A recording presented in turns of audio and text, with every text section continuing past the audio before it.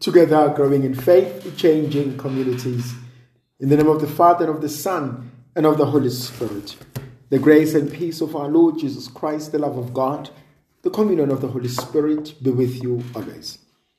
Today, dear friends, I would like us to reflect on the book of Genesis chapter 2, verses 7 to 9, and chapter 3, verses 1 to 7.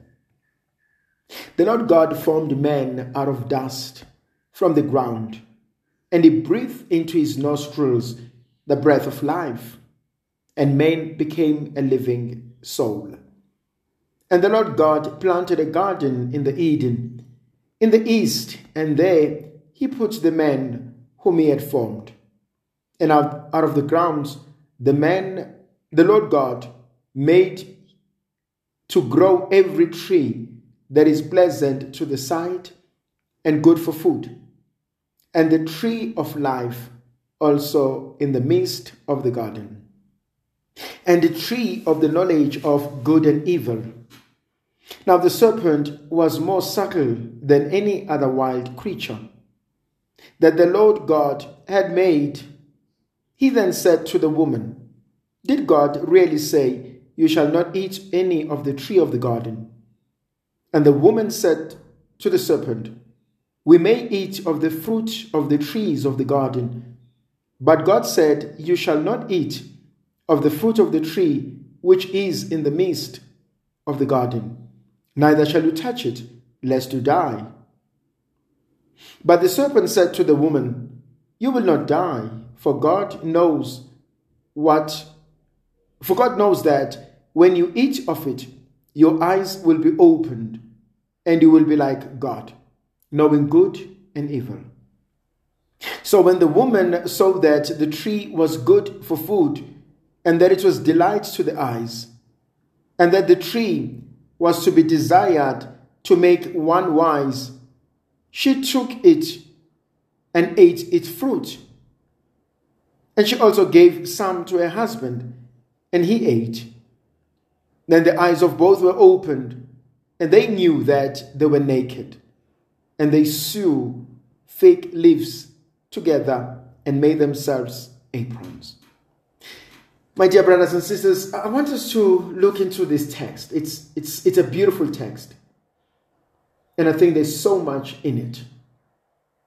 The first thing that I want to talk about, when the Lord God had formed a man out of the ground, he breathed into his nostrils the breath of life. That's something important for me. That God had formed this lifeless block of matter, of form, out of the ground, out of the Adamah. And he had formed it, and it was right in front of him. But there was still not a single ounce of life in it. Right up until God decided to breathe life into it. And it became not a thing, but a human person. And I just want to sit there. That God had created it, and God breathed life into it. And I just want to argue that God breathed life into every aspect of our lives. He brings meaning. And I want us, as we begin this week, as we begin this day, to realize that it is God who gives meaning into our lives. Will there be days when you feel down? Yes. Will there be days when you feel depressed? Yes. Will there be days where you feel that you are knocked down and out? Yes. Will there be days when you don't feel the presence of God? Will there be days where you feel that you are rejected, you are not loved, you are not important? Will there come days when you feel that you are worth nothing? Yes. But I want you to remember, it is God who brings life into your life. It is God who brings meaning into our lives. And so the first thing I want us to remember and to realize that the source of life, the reason for our living and existence is God. It is God who is in control. It is God who is in charge. That's the first thing I would like us to remember. The second thing that I also find interesting and I love is that when God breathed life into the man, he became a living soul. How many of us are alive but are not living? I mean, we are alive in a sense that we get up, we open our eyes, we can speak, hardly we eat, or we eat more than necessary. We just don't know how to get out of bed. We closed ourselves indoors. We are hurting. We run away from others. So we are alive, but are we living?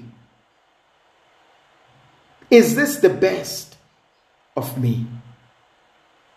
I often quote Tertullian, one of the greatest church fathers. The glory of God is found in a human person, truly alive and truly divine.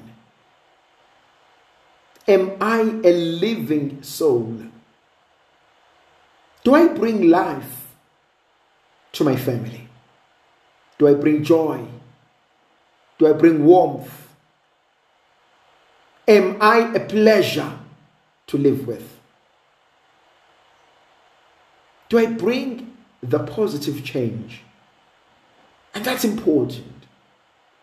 He became a living soul. Then the third point, God planted the garden for the man. The man was not created for the garden. No. The garden was created for the man. All the things that we have in life, they were made for us. They are ours. That's why you should never be a slave of material things. I should never be a slave of material things. They are ours. Wealth was meant to be ours. Life is ours. Prosperity is ours. Everything that God created for our own good is meant for us. Where is your Garden of Eden? The place where you encounter God. The place of your original blessings. The place of breakthroughs. The place of peace and serenity. Where is that place? Sometimes this place can be a physical thing, but this place can also be a person. That I'm complete, I'm at peace, I'm happy when I'm with this person. Where is your place of encounter with God? And I think we live busy lives. We need this for our souls, for our mental health. We need a runaway, a run-to kind of a person where we can find ourselves. And what fascinates me about the garden, it has everything that you will ever need. And I ask us to explore, to appreciate, to value the people that God have put into our lives. The mere fact that they are there and they are a positive in your life, it means God wants them to remain in your life. But it's easy to take each other for granted. It's easy to undermine each other's generosity. It's easy to presume the other person will always be there. But the truth, they will not always be there. May the Virgin Mother of God continue to be with us, to protect, to bless, and to guide us. The Father, the Son, and the Holy Spirit. Amen.